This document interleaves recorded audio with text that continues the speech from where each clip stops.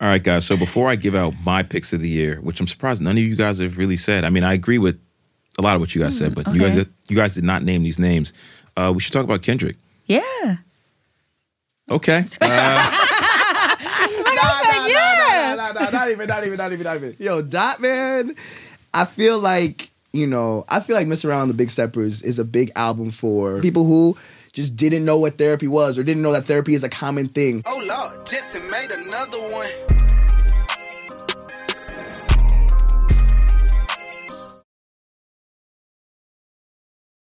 Hey, what's up, y'all? This week we sat down with the roundtable of critics, including Complex's Jordan Rose, The Gumbo's Nadira Simmons, and cultural journalist Eve Ayani for the first of our two-part year-end series. Today we break down the best of hip-hop of 2022.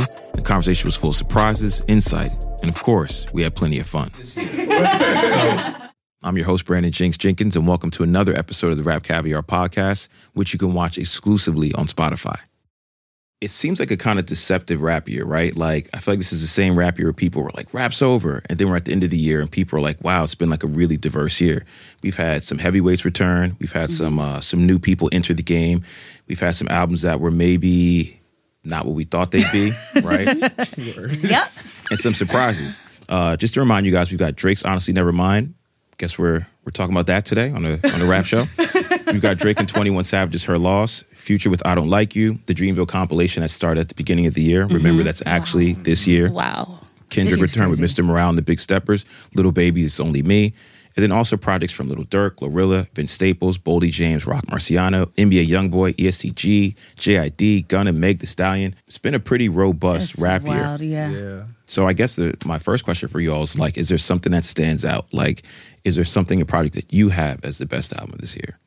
I have Joey Badass. Joey Badass. Yeah, 100%. That was my favorite album this year. Your favorite? Literally. My favorite. The best album this year?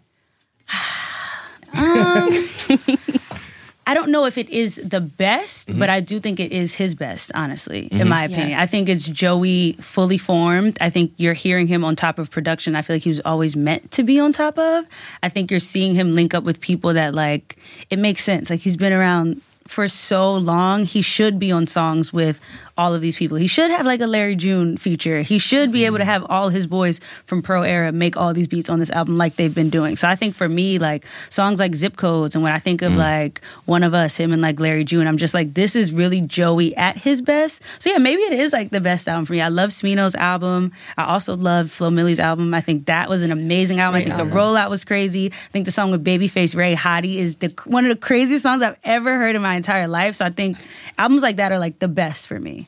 Yeah. When we just like sticking with Joey Badass for a second, what do you think's been the difference maker for him?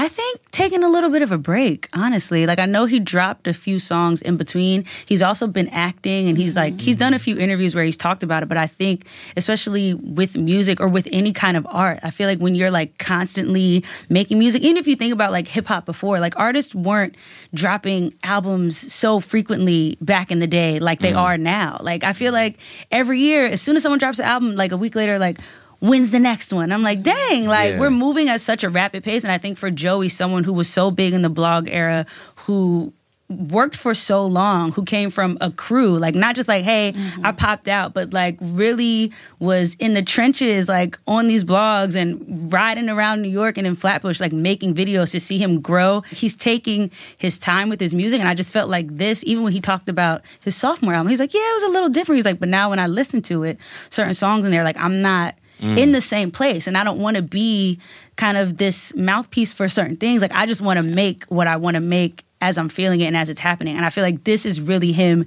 doing that. I love the other two albums. I love all his mixtapes. But I just feel like this was Joey at his best over some of the best production. I think Kirk Knight did an amazing beat. There's so many great, He's grown tremendously. Yeah, there's so many great 100%. beats on there that I just really feel like this is Joey at his peak. And I think that time and that break, giving us a little something here and there was cool, but actually, like, the work, I can tell the amount of work that went into it. I think the other thing you said was that he's not that he's not trying to be the mouthpiece for anything, but he's opened up his thematic options, right? Yes. Exactly. He's given himself more room to choose things. And he found out, oh, you're actually into this, you're into this. Right. And it doesn't feel like a betrayal of what he's built to this right, point. Yep. Yeah, he's growing. He's like, he got a kid. Like, there's so much happening in his life. Like, you can just, and he's practically the same age as me. So I just feel like, which is crazy. Yeah, he's I love him. To that same point, like Joey with his concept albums, I think I always love the way that he keeps it within the concept while also expanding on older concepts. Like, because obviously 1999, 2000, it's like he has like those common threads of like the Survivor's Guilt, which is the sequel to Survival Tactics. You know, shout out to Steez. And I mean, that was like my favorite track on there, just from like the perspective of, because Survival Tactics was my favorite track off 1999. I love Survival Tactics, yeah. And I just loved how like he honored Steez while also honoring what is obviously like his most classic mixtape, which I feel like really put him on the scene in a major way. And I think he did that throughout 2000 while still like maintaining its own like thematic base and concept without having to rely on 1999. You know what I mean? Because like I feel like you have some sequel albums that are like rely too heavily on the past work. Like you can see the growth while also seeing like the roots. So I want to move on to other picks. Jordan. Mine would have to be first Push. It's Almost Dry. I think obviously Grammy nominated.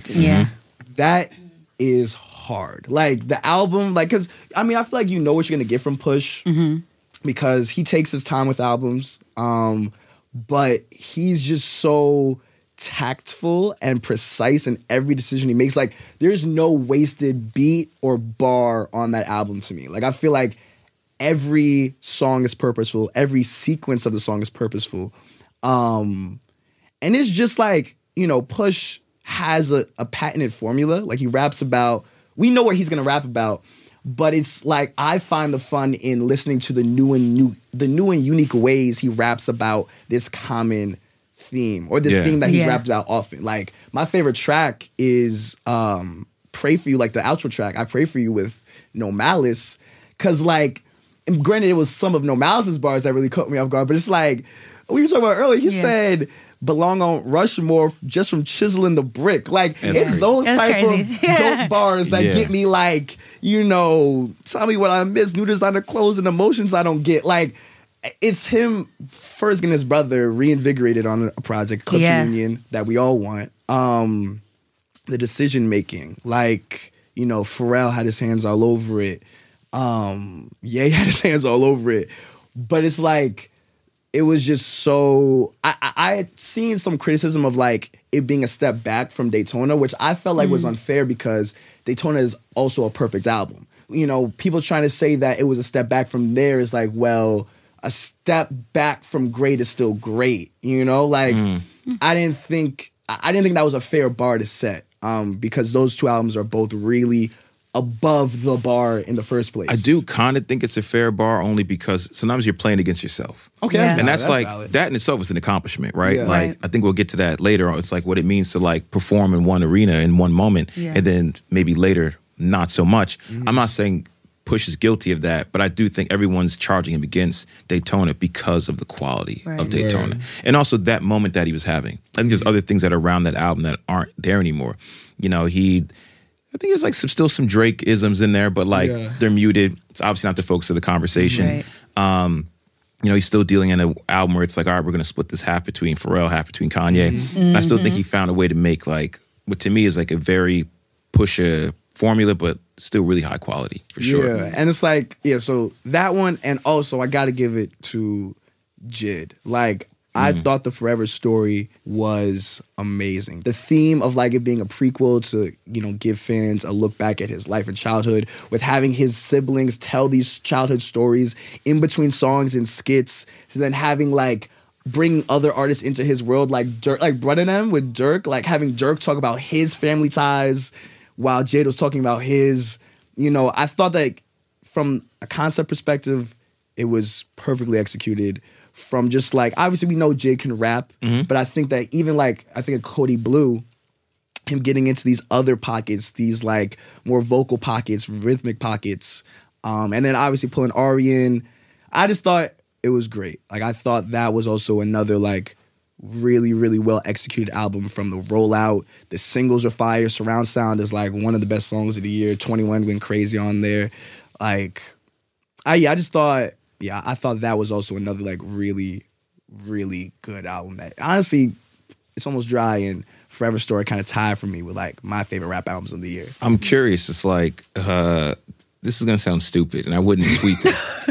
But I've tweeted stuff like this before, and people have attacked me. But ain't that what Twitter do all the time? yeah, it's terrible. You say the skies be like, no, actually. But like sometimes we have artists that like they rap so intensely and rap so well that people almost like you can't imagine an album coming out of them. And I feel like Jid is at a spot where like he's sort of like what people call like rapping ass rapping. Like that's what he does. And it's so good if you like that. But I think there's a lot of people, there's also just an increasing amount of a rap audience that can't handle that. Right? Yes. They want just vibes. Or whatever the fuck. Yeah. And I feel like Jid like he extended the ideas and the talent that he had on the Never Story. But Forever Story, he was like, okay, I know who I got already. Right. And I'm going to try to get to the people who maybe aren't on the train. Yeah. And I think he bodied it with this album. Like, to me, that was like, it was an instant feeling of like, this is an album of the year candidate. Right. And what I also liked about it, and your other pick with Push, is that both of these artists clearly want it. Like, yes, they said they want it. Like, they want rap album of the year, which I think is an important piece. Yeah. Besides being a favorite, it's like to be, I want it. Right. Not acting like you don't care about it. Exactly. You know? Eve, some of your picks. Definitely Pusha T, It's Almost Dry. I know that it is sort of this running joke, but also just, the point of reference for him always focusing on these coke raps. But I think Pusha T knows his audience and he knows where the demand is. So if there's anyone who knows supply and demand, it's Pusha T for obvious reasons. But I think he's just so good at delivering and being consistent. And I also think where artists miss the mark and where Pusha T always delivers is it's one thing to pique your attention, but how do you retain someone's attention? To be able to retain our attention for 20 plus years. It's crazy. Rapping about the same thing. That should be applauded, right? For sure. He really does treat rap like it's a 401k plan. Like he's very consistent and it's like he almost doesn't want to mess up. He doesn't want to lose his job. Definitely my favorite rap album of the year. But I also have to say, I have to shout out Flo Milli. I think she had a very sonically like consistent and good album. I don't know if she gets enough credit for her rap abilities. I think she falls into a spot where clearly like birthed so much in the internet and virality. And that's a hard, it's not the same as success, but it's like it's a spike. Sometimes spikes are hard to survive, right? Like if you have a hit record, everyone wants a song. We've seen that happen before. Like it's not the same as a one-hit wonder, but it's similar. I think she's dissolved that. And I feel like because of that, she doesn't get the attention or love or respect that she deserves. I think it's a bunch of other reasons as well. We can get Speak into on it. Yeah, I mean, about to say. as a woman in hip hop, there's a bunch of different check marks you have to have. Yeah. I think she should get credit for her being lyrical. I think she should get credit for her being animated and artistic with the way she delivers her raps. I think she should get credit for her image because she doesn't fit into the cookie cutter image of what a female rapper is supposed to look like right now. It's the elephant in the room, but if we really want to keep it a stack, you need to have a certain look. Also, the colorism that runs rampant in the music industry and in hip hop for women specifically is against people like Flo Milli. Number one, she also doesn't have the more popular body type that is in style right now and in style in hip hop for women, which is the very voluptuous style, whether it's natural or fake. That is the style that we see more often with our biggest female celebrities in rap. She doesn't have that look, but she looks like a model, a traditional model, and she's dark-skinned, and she has her packaging together, her image is together, her rollouts are solid. She's a full package artist. She's the one where when you bring her up, everyone's like, Everybody loves Flo Milli, but Everyone can we says they talk love critically about why she's such a good artist? Yeah. Beyond the virality. So I think she Exactly. had a great album. Sonically, it was very strong. All right, guys. So before I give out my picks of the year, which I'm surprised none of you guys have really said. I mean, I agree with a lot of what you guys said, but you guys did not name these names. We should talk about Kendrick. Yeah. Okay. Not even. Yo, Dot, man, I feel like Miss Around the Big Steppers is a big album for, and this is not a jab at any of these people, but I feel like it's a big album for people who just didn't know what therapy was or didn't know that therapy is a common thing or even a common thing amongst black people, which I feel like is a thing. I think therapy is very stigmatized in our community. So I feel like a lot of people who listened to this and thought that it was just like this super prophetic, introspective thing, just literally never even thought about going to therapy themselves or like wrestle with. Because like I think therapy, when you hear therapy, you think, oh, there's got to be something wrong with me to go to therapy, when that's not the case. So when they heard this, they were like, oh, my favorite rapper is going to therapy? Maybe this is like a normal thing that healthy people do. So I think that is the large sect of people who thought this was like the second coming. I was not one of those people, so my perception of it is different. That being said, I thought the Hard Part 5 was really good. I thought that there was a lot of good tracks on here. Look what I done for you. I said I do this for my culture, to let y'all know what a nigga look like in a bulletproof Rover. Yeah, like can we kind of like rewind a little bit to like the album's rollout? And by that, it's not, there wasn't that much of a rollout. That is but, my problem. So I think the big thing that had me in the beginning when I was ready for this album is by far my most anticipated project this year. I was like, this is what I'm ready for. Yeah. This is also like, you know, the huge gap after Damn. Damn is one of my favorite albums of all time. Oh, wow. Me personally. Okay, apparently you guys No, agree. I love it. No, I love him. I wasn't expecting that. Ooh, wow. Yeah, no, that's awesome. Okay, that's good. That's good for you. But one of my favorite albums of all time. Let me make sure I put one of there. But I love it, and I was so ready for this project. And after the gap, you know, we all know Kendrick takes his time between albums. Right. It's like any artist. We know that window is there, but there's a few artists that are in this conversation. The window keeps getting bigger and bigger and bigger. The world is constantly changing. Completely different world than it was in 2017. Yep. And Kendrick's basically like, you know, like essentially like, fuck your top 5, I'm back. Right. And I thought that was going to be the time he was on. Yes. But I know that Kendrick has a wide palette. You think it could be any option between the stuff we've seen from Section 80 all the way to Damn, right? It could be any of the Kendrick options. And then some new stuff because we're all people. Right. You can add to who you are. And then the Hard Part 5 drops. And I'm like, okay, this still feels like Kendrick. I'm ready for this. Right. And then Mr. Morale and the Big Steppers drop. No other rollout. There's no real music videos. There's no conversation. Exactly. The most news we know about Kendrick is that he's leaving his label and he's starting PG Lang. Yep. Word. You know, two things that can be like really exciting for an artist, you know, finding new ways to develop. And Mr. Morale and the Big Stepper dropped. And I remember pressing play and not running to the internet. Matter of fact, I'm not even sure I heard it that night. I think I might have waited to the next day. And I think it was probably one of the most contentious days of my group chats where people were like, there was guys in the chat who liked it and there was other people in the chat who were like, this ain't it. Me personally, I went the longest I probably go on an album not having an opinion, where I was like, let me play it again. Let me play it again. Let me play it again. It's got some moments, but for me, it is not. It didn't land. Like right now, if I have my list of the best albums this year, it's not in my best albums list. No. I'm curious where the album lands for you, what you guys thought about it. It's one of the most anticipated projects this year from one of the biggest artists, one of the most important artists in rap. Whoever wants to jump in first, I'm curious. I feel like it came and went. And it's funny because we were talking about this earlier. For someone who is as big as Kendrick, and I feel like we've also, whether people agree with it or not, we've put him kind of on this pedestal as, like he's top 5. He's one of the best. He exists alongside like some of these GOATs. That album did not live up to what I expected it to. And to your point, my group chat was very contentious and I just did not say anything to anyone because I was like, I don't listen again. Like, what's like... And I think he's earned that, right? Yeah, like, that, for sure. There's got to be substance here. The album felt dense. Yes. But also there's one thing I want to add to when you said like we put him up there. Kendrick is also, this is like a weird thing that happened after. Kendrick also put himself up there. For sure. Like, we hoist these artists up in the world and, you know, we put them on this pedestal.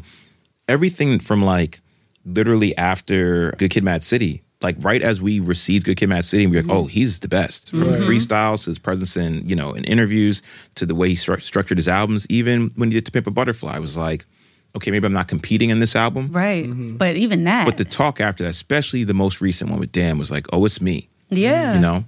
And then what? Like, smoking on your top 5? Like, yeah. All right. Like, I'm ready. Smoke on him, please. Like, roll him up and smoke. Like, I just really didn't get that from him. I love N95. I love the song with Blast. But I also feel like with this album, if a part of your rollout, which there wasn't much of, but if a part of your rollout is like, all these other dudes that y'all think are great, like, y'all, I'm better than them, and then it kind of doesn't touch on that at all. It's you talking about personal stuff, which I think is fair. And I love hearing that in the music. But I'm like, yo, like, bar these dudes up. Like, yo, please, like, be a little bit more reflective of the world that's going on around us. Because I at least want to hear 1 or 2 songs about that. And I felt like it was this very isolated Kendrick in his crib type of album. It's still really good. It didn't end up on my list of, like, best or favorites for the year, which is shocking. Which feels crazy. It feels me. crazy. I think expectations are way too high. Like, if he wasn't on your top 5 best albums, or yours, or mine, or yours, why are we talking about him? Speaks volumes.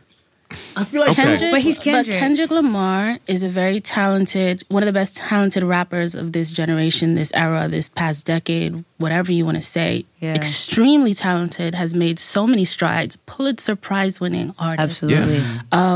He's been an amazing artist for such a long time, but I think that we have a tendency to forget that artists have a capacity. Yes. And if that capacity is lower than what we expect them to deliver, whose fault is that? Us for expecting more of them, or them for not being able to deliver, or for them feigning as if they can deliver? Yep. I wrote about this in Miles Marshall's Kendrick Lamar book, Sing About Me. Kendrick Lamar has been propped up onto this pedestal, but I think what people appreciate him for is his authenticity, and that's authenticity whether it's in just doing what he's capable of doing, which is rapping, authenticity in him being ignorant of certain things he raps about, him being equipped to rap about certain other things. I feel like we get exactly what Kendrick is able to deliver on most of the time. When he disappoints, I feel like I expected that. Right. I know where his strengths and weaknesses are, and I feel like he does as well, but he can get away with so much, and I feel like he got away with so much on this album too. If it was subpar to almost everyone here. Kendrick is coming after, I mean, we're still in a pandemic, but years of isolation on our own. So I think that's also why you get on the internet, and as much as like social media, they be nutty on there, you can see people trying to project their own thoughts. There's groupthink, but there's also, people are looking towards these artists for some sort of, it's their new, it's their religion, it's their political guidance. They're trying to. I don't do that, but that's, if you're on the internet every day, or if you work in social media and you have to see that all the time, if a Kendrick album drops and you listen to it, like, dang, I don't like it, I can see why you would go back and be like, all right, like, if Kendrick literally every day tweeted the weather, people would get dressed to what he said. Like, they would, that's the level of celebrity like that we've all fallen into. But it's like, one theme that's like true throughout the album, and the thing I think the line people pull out the most, you see it like even in the live shows, like, I'm not your savior. Yeah, I was about to say that. The cat is out the bag, I am not your savior. Like, that's the song I go back to the most, because even like in this discussion right now, I remember in like the fake rollout when he had like the files on the PG Lang website, he had written, I think it was like the first thing he had done, like, and this was like maybe a year, like months before the album rollout even started, where he like wrote like an open letter about what he had been up to amongst like in the pandemic time, and he was like, I was just by myself, like literally riding my bike, like living in the like in the wilderness type beat. Yeah. And I think that I wish people would have taken more hindrance to that. Yeah.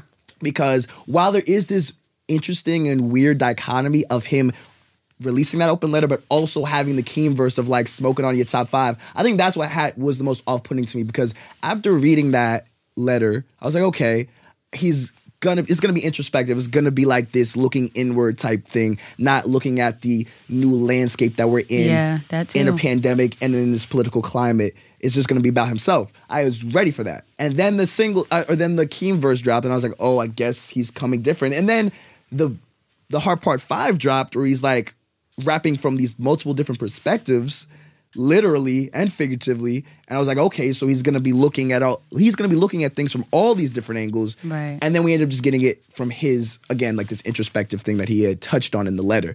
I think the letter was so far removed from the album release that me included, forgot about it and thought top of mind of the Keem smoking on your top 5 verse, thought about the Heart Part 5, him rapping from all these different perspectives to get this like outward Kendrick reflection that wasn't what Mr. Morale and the Big Steppers were. And that line is what I think back to, that savior line. So it doesn't seem like he's in any of our top 3 for the year, but a lot of people still very much like this album. Yeah. I'm going to tell you guys some albums that I like that none of you guys have named. Okay, I can't wait. Vince Staples. Like, yes, we were talking about that earlier. Yes, yeah. But on the record, to me, Vince Staples, what's it? 2 back-to-backs, right? Like, you know, the year before, the first album, you know, self-titled album, which always like a statement. Then the follow-up with Ramona Park broke my heart. I thought it was one of the best albums of the year. It arrived at like an interesting time. I want to say it was like him and Pusha were like really close together, and they gave 2 completely different energies. I think Vince is another one who played in the rap space really cleverly. Like when it comes to like when Sparks Fly. I have fire. That made it. I looked at my rap and I'm like, that made it like. It was up there, and I want to say maybe it was number 2. I love that he did. I want artists to be themselves, but I do like when they play in certain traditional things that rap does. Like the whole like, you know, sometimes people do the like love letter to hip hop, and it's really like a song like to a woman, right? Or to a partner. And then here's the like, all right, I'm going to take the gun metaphor, like, you know, Nas has done, several other people have done. 1,000,000 times. And it's like, also, I have Freddie Gibbs, Soul Sold Separately. Yes. That to me is like another person who, when you watch like an artist make a big leap like he did in the last couple years, kind of feels like, oh, this is it. You're going to be here.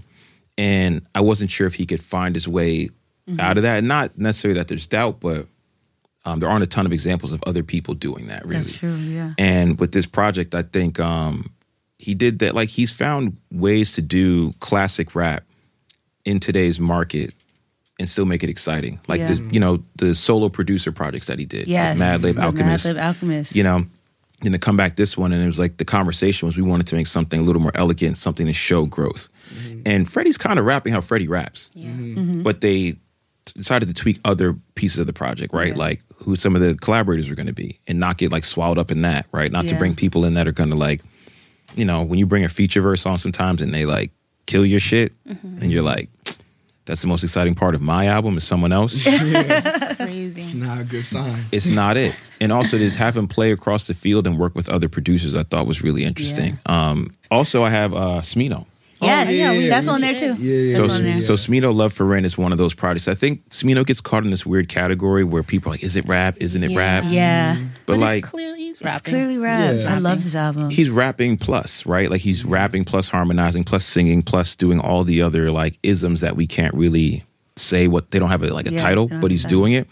What I liked most about Smino's project, and this has been like a reoccurring theme too. We see it with JID. Vince Staples has used it a couple times. Kendrick has used it. It's just like inclusion of the world you come from in a way that's like your theme is essentially like your family or your life prior to what you're doing or a return to it. So Smino on this album has like voice notes from family members, whether it's like an uncle in jail, friends, other people in his sort of circle. And there's a lot of references back to things that he enjoyed, whether it's like, you know, a Missy sample. Yep. I'm really into that now for this era of artists, right? And especially like that tier that is JID and Smino and Vince Staples. They're understanding sort of the value. Like they're not trying to like, it's not rap like I'm better than you and here's all the ways. Like that rap is sort of departed from them. Right. Instead, in a world that's so crazy as the one we live in currently, it's like a sense of like home. Yeah, I loved especially how Smino brought like other artists into his universe as well. Like I think the track with Uzi, I've never heard Uzi rap like that in a sense of he was rapping in a way that fit the themes of the album in a different way than he would usually rap. He didn't just email a verse and be like, all right. Not at all. In the back, about to bring her back to some rap shit. Uzi vertebrae up, like vertebrae up. Pearly gates. I don't know if I'll make it to pearly gates. Standing on top of the world, I'll be like 70. I also think too, to your point about home, Jinx, I feel like that's something that's not talked about in music, period, but also in hip-hop, is that concept of home. People love the idea of either returning home or coming home. Where do most of us listen to our music if we're not in the car at a concert? We're at home. Or we're listening to it while we're in the shower. Or we're listening to it while we cook. That concept of, if you're listening to a Hove album, when he mentions Marcy, like, people who don't even know what that is, they get hyped. Like, oh, yeah, like, Marcy Projects. Or if people hear they hear, just whenever someone's talking about their region or they're talking about their space or their place, if you think about Big Sean's Detroit, like that's a tape that people go back to often because it reminds them of someone's home, even if it's not your home. And I think that's what Smino has done so well throughout his entire career. I love the album. I love the song with Doechii and Fat Man Scoop. That's a banger to me. Yeah, we did Best Album. We're going to go on to Best Artist, or more specifically, Best Rapper of the Year. You guys are all looking up in the sky. You're trying to think, but I feel like you guys got some picks. We can start throwing some names around. I feel like GloRilla. Yeah, first and foremost, GloRilla is, if not the breakout artist of the year, definitely like the way she's controlled her moment, expanded it her way authentically, DIY, like, is so hard. Like, you know, and I feel like obviously we're just talking about regions, and like I've never stepped foot in Memphis ever, but like watching FNF, the music video, I felt like I was there. You know what I mean? I felt like I was in that parking lot. I felt like I was one of her friends. And I think that energy that she exudes in everything she does, and always like repping where she's from, and then also rapping at a very high lyrical level, makes her in my like, I'm thinking about it right now, like she's in there for me. What I loved about what she did this year is even like not having to be in Memphis, she just felt really familiar to me. Right? Like that felt like back home. And then also just like FNF is like a crazy song, like, and it just arrives immediately. You know, we were talking about understanding a song, like really quickly knowing if it's a hit. 13 seconds in, you're like, all right, like we get it. I'm F-R-E-E, fuck nigga free. That mean I ain't gotta worry about no fuck nigga cheat. And I'm S-I-N-G-L-E again. Outside hanging out the window with my ratchet ass friend. It's the fun part about music where you see it roll down the timeline before it's like millions, billions of views. And whenever you caught it, I feel like in this room, you guys probably caught it pretty early. You're like, oh, this is it. This is it. Like catching it before maybe it's even a Spotify link, right? Or it's really like on proper DSPs. Like that was fun. But I think the sustainability has been even better. Like watching her have that moment and not just be like the audience, well, she can't do it again. Being like, nah, like is ready to go. You know? And then to get a Cardi feature. Cardi's like, I don't know, you guys. Cardi's, I love that feature. Might be verse of the year. Big dog ho. I don't care what no bitch say. I say on her mind, I got condos in that bitch head. She said she don't fuck with me. Who said that you can't hold? That nigga munching, he gon' eat me like a mango. Other candidates for Artist of the Year? Yes. Also, I forgot. Rapper of the Year, I'm sorry. Rapper of the Year, I think has to, like, and putting an asterisk next to Push, because I feel like Push is just automatically in this conversation. Rapper of our life. Yeah, literally. So we've talked a lot about Push, so I wanted to put an asterisk there. He's obviously in that. But I think 21 Savage has, like, even outside of her loss, has had a crazy ass year. Like, Cash In, Cash Out, Surround Sound, the joint on Gunna's project, Jimmy Cooks. Fell in love with feeling dizzy, so I spizzin'. I got mad love for the boy, yeah, that's my twizzin'. If them niggas keep on dissing, slide a gizzin'. We the reason why the ops ain't got no frizzin'. He talked shit and landed a Nas feature, which that's not a move I really love, but still, like, he's been, I feel like, obviously there's been a lot of critiques of him sounding like a feature on this collab project with Drake, which I kind of agree with, that I think Drake took control of a lot of the songs, but I don't think that takes away from the year that 21 has had and, like, the lyrical and just musical growth he's shown in each and every feature. And also 21, most recently is on Metro's new project. I think there has to be something to be said for putting in the work in a calendar year, you know, remaining consistent. And also, you know, being desired in that way. I really like when artists hit a certain tier and they're down to participate with, I'm not saying you're better than, but sometimes it's your scale, you're bigger than, right? Or you're having a moment, and to participate across those lines. You know, for him to work with JID on the Forever Story is important. You know, I think for Nas to be able to reach down and be like, okay, 21, like, it's kind of crazy, but like, let's get a track together. I like when rap plays in those spaces and it's not always the same names back and forth. I think 21 had a tremendous year. You. I gotta add Doechii. I feel like Doechii she just persuasive. You could not open any app. You could not go on TikTok. I feel like I couldn't even go out and not hear that song. She's so flirtatious. How does it feel to be you? Feel like the feeling of a silk press. Feel like I got no breath. Feel like I needed rest. I know we're saying rapper, but as far as a rap artist and an artist as a whole, I think Doechii is the full package. Also love seeing someone who looks like me performing at such a high level and getting the praise that she deserves for her artwork. It's got to be Doechii. Have y'all met her? No, she seems hilarious. I watched her on the show. I can't wait till y'all meet her. She's fun. But mine isn't even really persuasive as much as it's stressed. That too. Yo. Yeah. She's a great artist. She's awesome. There's three different artists in that one song. Yeah. Like the way the flow is crazy, the way like her vocabulary is nuts, her cadence is crazy. Exactly. And I love that she's down for the theater of it all. Yes. You know, like that to me is really important, especially when you're like first having your early moments. I feel like she treats it like performance art. Like the videos she makes, her outfits, even the way like she curates her Instagram sometimes. I'm like, I don't even know if she's thinking about this, but everything that she's doing, not that it is a performance, but she's treating it like, yo, I am an artist and I am making art. And when I step on stage, my fit, the way I move in my videos, the way I structure this, the way I rap about this specific thing, I really feel like she's someone who just, I mean, you can tell, I don't even feel like it. You can tell she takes it so seriously and she's also really good at it. So I also love that she's also not hidden behind it in a way either. Yes. Like sometimes you can performance art and never be around. Yep. Like I love that she's like down still personable. like yes. Yeah. Get on live, be yourself and have these different versions and expand the idea of who you are so you're not stuck in 2 or 3 years of like, you know, you pop up the first time in sweats, people can't believe it, or you've never done theater and people can't accept that you have more style to you. Another one I want to just her work her track with Rico, Swamp Bitches. Yes. Oh my God. Rico's like, Rico. Rico's diff. Yeah. Like her verse on the Smino album, Pro Freak, like I think to this one bar, Wastes on Miss is incredible. It's just like so specific, but yet so like you can imagine it and it's like creative and in a different way. Like I just love like metaphors that you just don't hear often. I don't know if you guys felt this. I have it.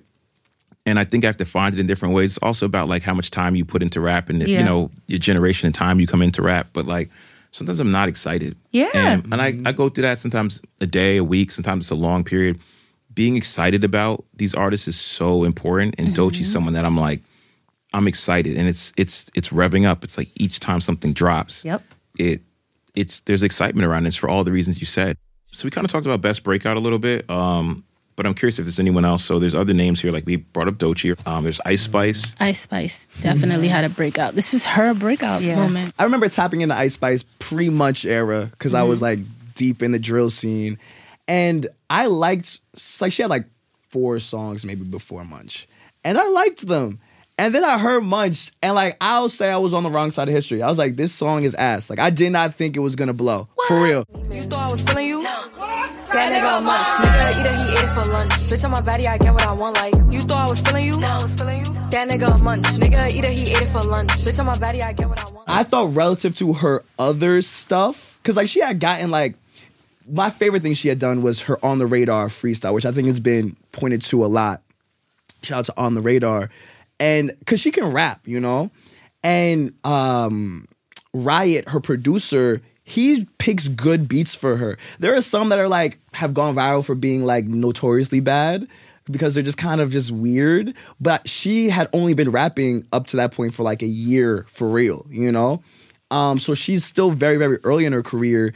And I didn't want Munch to be the one because while it was very meme-worthy, I didn't think it highlighted what she could actually do. I didn't want her to become like that meme rapper, you know? And the second single kind of is pushing her deeper into the meme realm. I want her to really rap because she can. But regardless, it did what it needed to do for her career, which I think is more important, I guess. It's nice to hear that you say that you think she can rap because so much of the consensus is that she can't and she's relying on her image and the virality of this song and the moment, you know, to sort of have a career. So that criticism has been, you know, leveled against her. Yeah. But she comes from a musical family. Her dad was a rapper. Her mom sang. She is very much so the, you know, just that girl on the block in the Bronx. I'm from the Bronx. I grew up with girls like Ice Spice. Like, you see those types of girls every day. She's very quintessential Bronx girl. So that's nice to see. We've already seen it with Cardi, but to see it again, I think is very interesting and speaks to something that's happening right now in New York, specifically in the Bronx. And I feel that, she is very new. So a lot of the analysis is very premature. Yes. We Agreed. have not seen much Agreed. from her. She literally started rapping like yesterday. She hasn't had any time to develop, yet has been propelled onto the biggest stages. She just had a cover of multiple magazine covers right now. And she's everybody's favorite artist right now. She's, getting all these features or references. Cardi's referenced her a million times, has used her lyrics in her own songs, which is, it's great to see. She's getting a lot of love. But then on the other end, there's this criticism of she can't rap. She's only getting by because of her looks. She's not even that great of a GloRilla rapper. This song is not that good, whatever. But she is from a different generation, number one. Number two, she's also, I think, interesting because drill music is about drilling, which I think people forget. It's literally music that is pulled from what it means to drill. If you don't know, murder, kill is street music. So Ice Spice is from this subgenre of drill music where it's not about killing. It's not about that. She's rapping about other things. I think you used the term sexy drill. She's from that subgenre. Yeah. So to see that growing, I think is important because New York, I think, has been the most expansive drill scene so far in such a short amount of time. It's evolved in so many different ways. When Pop Smoke died, it was very disheartening because he was the one out of everyone to take drill to the next level. And we saw it with who he was collaborating with and what he was able to do and rap about beyond signature traditional drill music. So he was making it palatable to different audiences. He had like some drill love songs and all these other things. So I think Ice Spice is interesting for that reason. Also, she's mad young. She just started rapping. I think people... It's hard to say give her the benefit of the doubt because there are way more talented, skilled artists who don't get the benefit of the doubt. Mine is like, what's the cost of giving her the benefit of the doubt? Exactly. Exactly. My thing is, she is a young girl making her money and doing what she loves to do, and she's getting an opportunity because y'all gave her that opportunity. Yeah. And there's a grace that's not given to women in general. That's of course, 100%. So annoying because mad dudes will come out and make stuff. I'm like, this is a banger. I don't really know, what's going on, but it's a banger. And then they keep making bangers. Or maybe they don't, but they're still able to make a banger and take care of their family, take care of their people, and still do what they wanted to do with that moment. So I think that's the thing for me. Even online, people are screenshotting pictures of her and being like, she reminds me of this girl in high school. And I'm like, y'all are weird. Let her just make her music. Let her make her music. I think it's the songs so are weird. it's annoying. The songs are fire. And like you said, she just started. Stop being weird with women who create music. Stop being weird to women in rap. And give them grace and space. And also, you can rap the song because I know y'all like it. I've seen y'all dance to it at the club. Next group here is the comeback artist of the year. It feels weird to throw Jay, okay? Yeah. Let me just preface it. I mean, no, that's warranted. It feels weird to throw Jay as a comeback artist, but, the artists who maybe, might not have anything to prove, might have exhausted, all of the options within rap, may have reached such a level of success like we were talking about that, do they really even want to do this? Do they need to do this? Have they moved on? Yeah. And I think Jay, with his verse with God Did, got a lot of people excited. Yeah. Some more than others, right? We saw our friends on the internet who were like, this is the best verse ever. Pretty good Jay-Z verse. But definitely not one of his best. They was gassed up. That's my guy, though. That's my guy, though. But he's got a lot that are better than that. It's pretty good, but Jay's pretty good still sits... He could be at the bottom of his catalog and still be better than most people's shit, right? Absolutely. I think what people liked about it was that he was doing the Jay-Z thing where he's like, okay, I'm just going to tell you some truths about me. Doesn't actually matter how I deliver it or what even the beat is.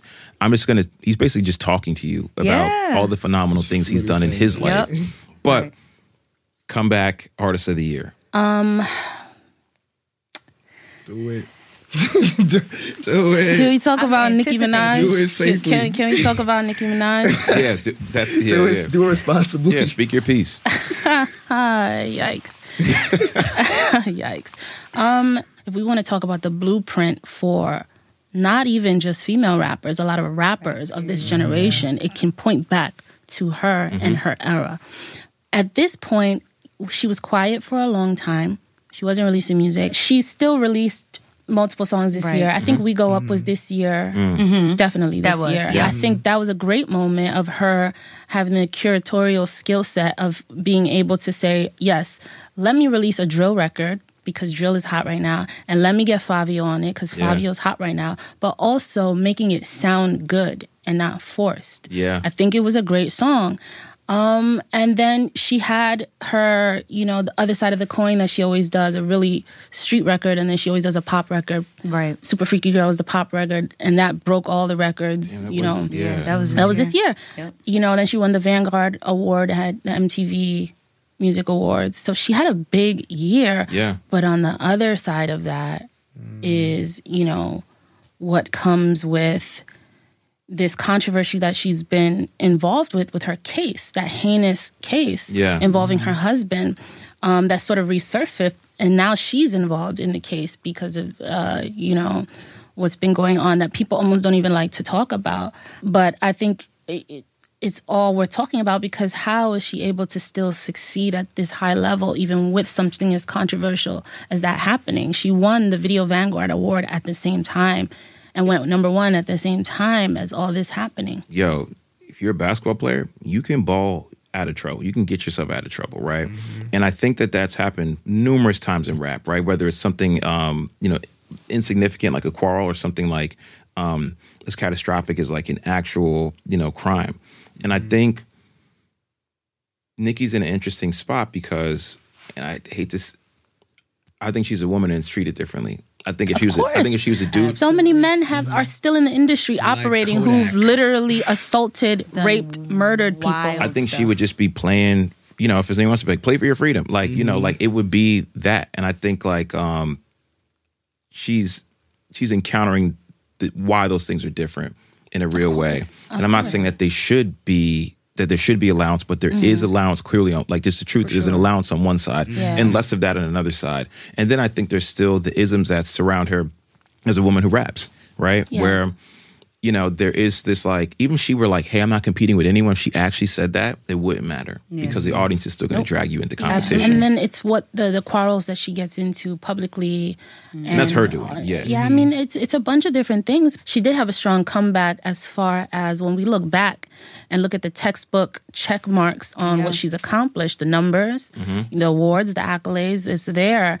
But then, is it a comeback or a setback because of what she's involved with in her personal life, and also how that's bled into her professional life and how she needs to take responsibility for all that but isn't. Yeah, I know. It's like, it's funny because when you have these, like, you have like a tremendous year professionally, but your personal life, which is, there's no difference in this industry. It's difference in how people treat it, but they're not held separately. They arrive through the same device, right? Like, that's how we keep up on things and how people decide to package it. And I think the difference is really just how the audience and the public is choosing to dole out attention on what, because like the events are happening as they're happening, but there's others in the category that's like, yeah, and it's just, it's also this, it's very selective. Like you said, she's a woman, so you're subjected to a lot more harsh criticism and treatment when someone like Kendrick Lamar includes someone who was convicted of rape in the last couple of years on his album and is still heralded as this conscious king. What does that really mean if you have Kodak Black on your album? We want to circle back to you, Jordan. Comeback. I think you had a pick before, but I want to... Yeah, I had a pick before, and as I was thinking about this, I'm actually going to change it drastically. And this one is not going to be agreed upon by anyone. I'm almost positive. But I'm going to say it anyway. So prepare yourselves. A safe space. A safe space, hopefully. Listen, Chance the Rapper. Now, let me explain. I feel like Chance, obviously after the big day, had a lot of slander sent his way, obviously because of the I love my wife raps, people being mad at him for being happy. Yes. It's 5 though. And to some of the criticism's credit, there was a dip in the album. Like, The Big Day isn't a good album relative to Coloring Book, relative to Acid Rap, relative to his Christmas album, But I think that what he's been doing this year in gearing up for his album, which is going to come out at the top of next year, I believe, or at least that's probably when it's all going to happen, given like the singles he's been dropping. I think it's been a really, really, really good sign of where he's going. Like, not even just the content of the music. I think that the cinematography behind these music videos, him really tapping into this, like, very heavy, cinema bag. Like, I remember talking to him, and he talked to me more about how he loves directing his music videos than even the writing exercises that birthed the songs. Like, he loves camera angles and the different ways to shoot shots and to bring these shots together and, like, these running themes that he's connecting all these music videos with. And even what he's doing with the music itself of finding an artist in the diaspora to connect with on each of the singles, using their piece of art as the single art and including them in each of the visuals, and then presenting the single art in an exhibit in some major art galleries. Fuck Mussolini with his dad ass. Fuck.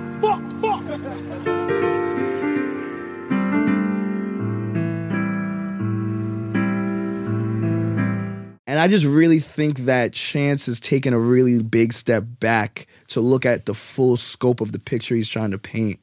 And while it's going to be very, very difficult to get people who, fully jumped off the train after the big day to jump back on with this new project, especially because I think it's very community-focused, very diaspora-focused, very our people-focused. I think it's going to be difficult for, like, the SoundCloud acid rap fans who grew up with him, who, like, were like, oh, I grew up with this, but I'm not getting married right now. Because Chance is also young. Like, he got married at, like, 24. So, like, he also was, like, maturing at a faster rate than a lot of the people who were listening to him when they were all the same age. So I think it's going to be hard for them to jump back on board. But I'd still think that given where he was, his comeback or what he's been doing this year hasn't been noticed that much, but I think is really, really important. And it's been a really good sign as where his music's going. Because there was a point in time where, like, people were heralding Chance as, like, the one to be amongst, like, the big three. Like, there was a period of time where people were like, it's Cole, Kendrick, Drake, and Chance. Or, like, Chance was getting to that conversation. So I think the fall off from that was crazy, but also I think the comeback from that is also going to be major, which will be kind of probably more next year. But you did catch me off guard with the Chance. I had a feeling. I never expected. Real quick, Nadira. So mine is not really a specific artist. I feel like a lot of the artists that I'm waiting on are coming at the top of 2023. So fingers crossed, I hope.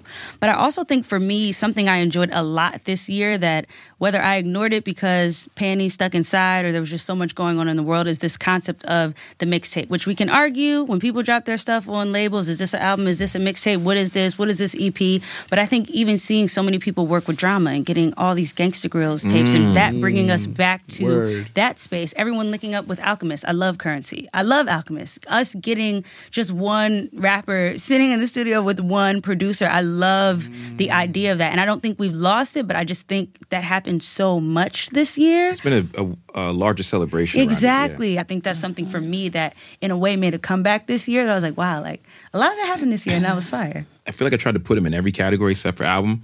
It was Uzi. Now, the reason I'm kind of like, I don't know what the word is. The reason I'm kind of hesitant is Uzi's popped up before, had like a hit, and then kind of vanished. Yeah. But I remember years ago, it might have been during the pandemic, it was just videos of him like teaching himself how to dance. And I was like, what the fuck? And he's just breakdancing out of nowhere. But it was like kind of fly. And I was like, oh, I remember like, it's like, oh, he on his like, elements of hip hop shit. I don't know. He brought, I thought he was going to start like tagging trains and shit. But I dig it. Like, he's just be like, I'm not bothering nobody. I'll jump in and do a feature. I'll pop up on Tyler's album. I'll pop up with whoever. I'll just jump around. And to have a hit like this and to center, a lot of people jumped into the dance space trying to figure out what to do. Drake did a whole album. It's cool. But, okay. All right, it's cool. But I think Uzi having a dance hit and also just the roots to it, too. Like, him actually being like, yo, I'm going to dance. Him coming from Philly and having a clear respect for that. And making a hit. One of the best music videos that's like, what? It's like under 2 minutes. That's crazy. And it's still the Uzi world. Like, it's still kind of like in your face, like, sort of insane. Like, it's the Uzi thing. It's still like mysterious and odd. Like, he's like still odd, like doing all this shit. I was like, damn. I don't know whether he just makes more dance music. All his music's kind of danceable, I guess, in a lot of ways. But I was like excited to see what he does next year. And I hope it's a sign that he's not going to, you know, vanish for a year, then like take up painting in the south of France. I hope he's like, oh, I'm actually about to start like releasing music on a regular cadence. Because I think out of that scene, he's one that is like, one, lasted the test of time. Still like really rooted in rap. And is like still kept the mystique and excitement around him, but obviously like can deliver on a big level with, again, like no real rollout. Just using the songs. Hope the song's a sign of a rollout. Right. And he did what you said. He rapped his way out of his troubles.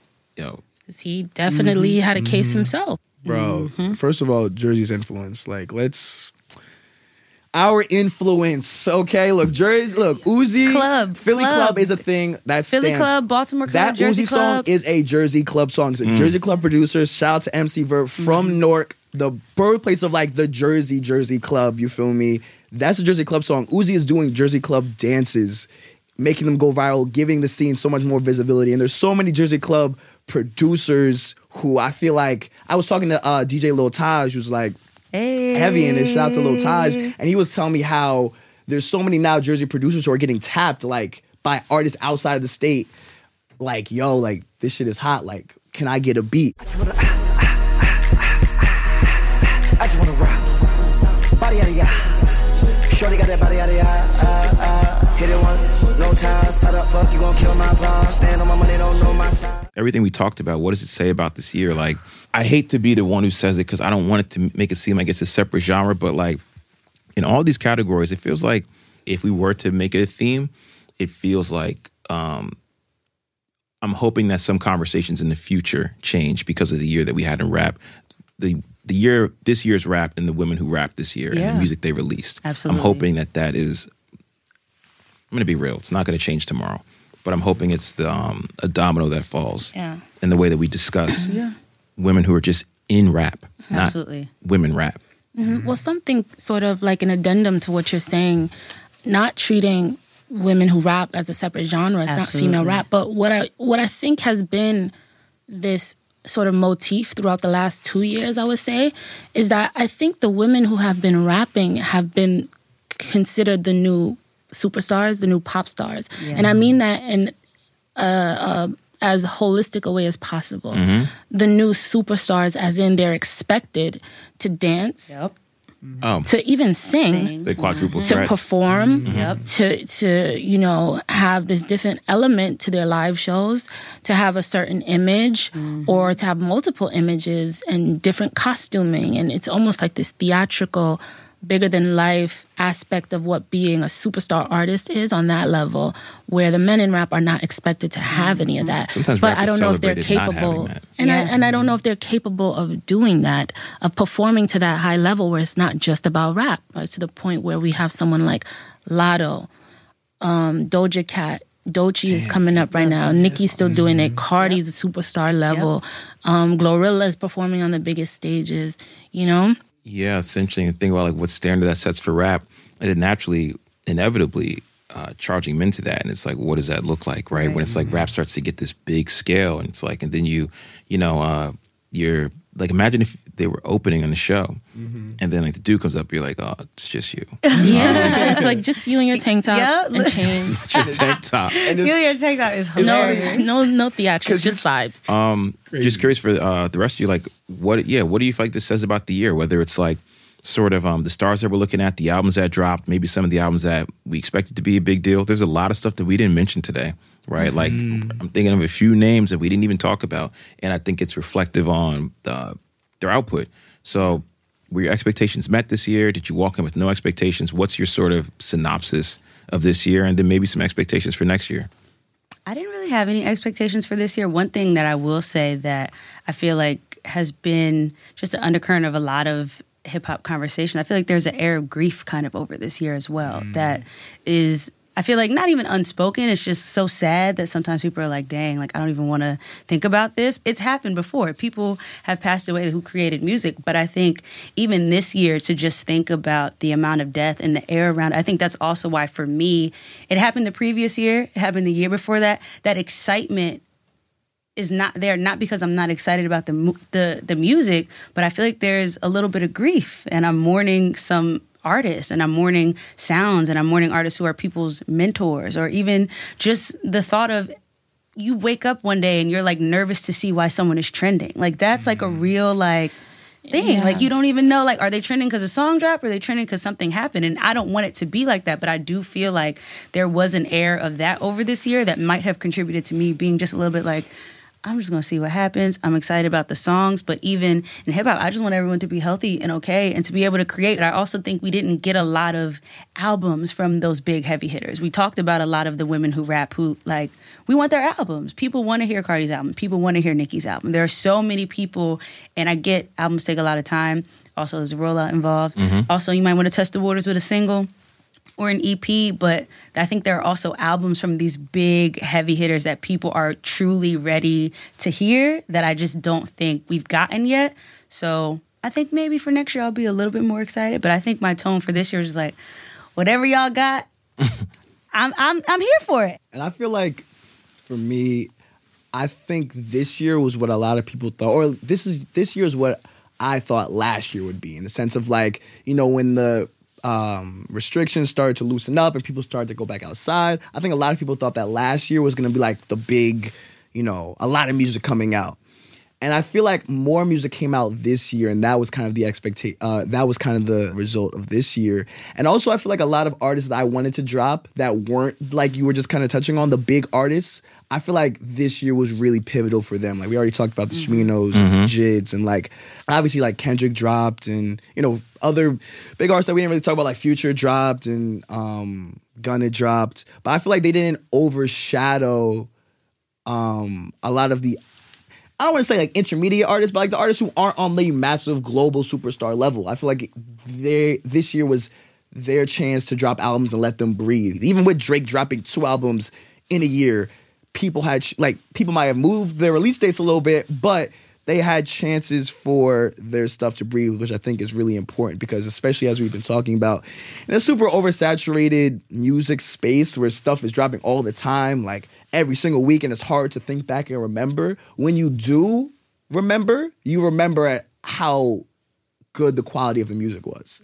I think it's important to keep the space balanced in that way, and not have it just overloaded with just the biggest stars dropping, and because it cuts artist development and it cuts you seeing their journey that we've seen the big artist journey from when they were starting out. So when I think about like how I'm sort of wrapping up the year, is that it feels like there's almost more success in having like a micro, I mean, we've heard it for years in the marketing space and in music, but like almost like a micro audience instead of like the artists that were supposed to have the largest communities. I kind of felt disappointed by them. The artists that were most anticipated, I don't know if it's just anticipation, but I also think it was the music. I think there was either they pivoted and went another direction, there was too much time in between them, we had built our expectations, or they told us to build our expectations. And I was like, man, the ones that looked at your album art, I'm ready for it to go.